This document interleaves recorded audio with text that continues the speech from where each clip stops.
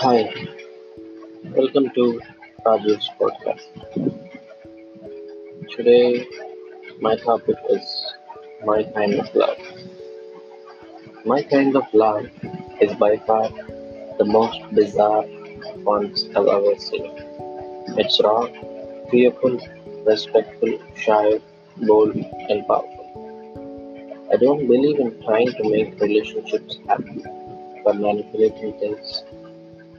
What I hope for is a once in a lifetime connection that you can feel right from the moment you either meet, see, or text the person.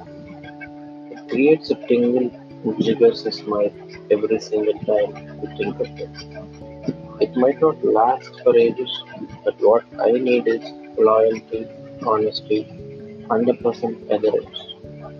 I won't interfere in your life unless you ask me to, because we are two different human beings who have a life which has a whole lot of things that I might know or might not, and you are okay to have all the secrets and the faces in life that we don't want to tell.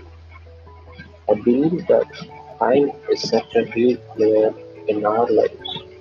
It will eventually make sure what each of us has to go through or has to experience. I want us to be the people in love than the people who pretend to be in love. And what is love? Who knows? My kind of love is not the usual. See a girl, talk to her, tell her good things about you, hope that she likes you, and then propose her if you get positive response. And if she accepts, be with her, share a part of her life, her room, her body.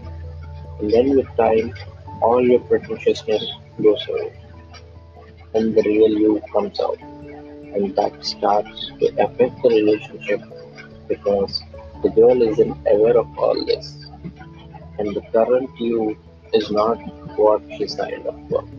She wants a you that is perfect to the outer world, whom she can flaunt about with her friends and cousins, and someone with whom she thinks her value might increase, when in reality, all she needs to do is to be herself and then wait for the right guy instead of falling for the pretentious start out in the box.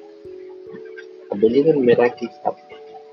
How time brings two people together from out of nowhere to two people who just can't be separate. I love things time and fate do to us, and it is incredible when the twist actually means something to the two people. This was written 25th October 2019. Thank you.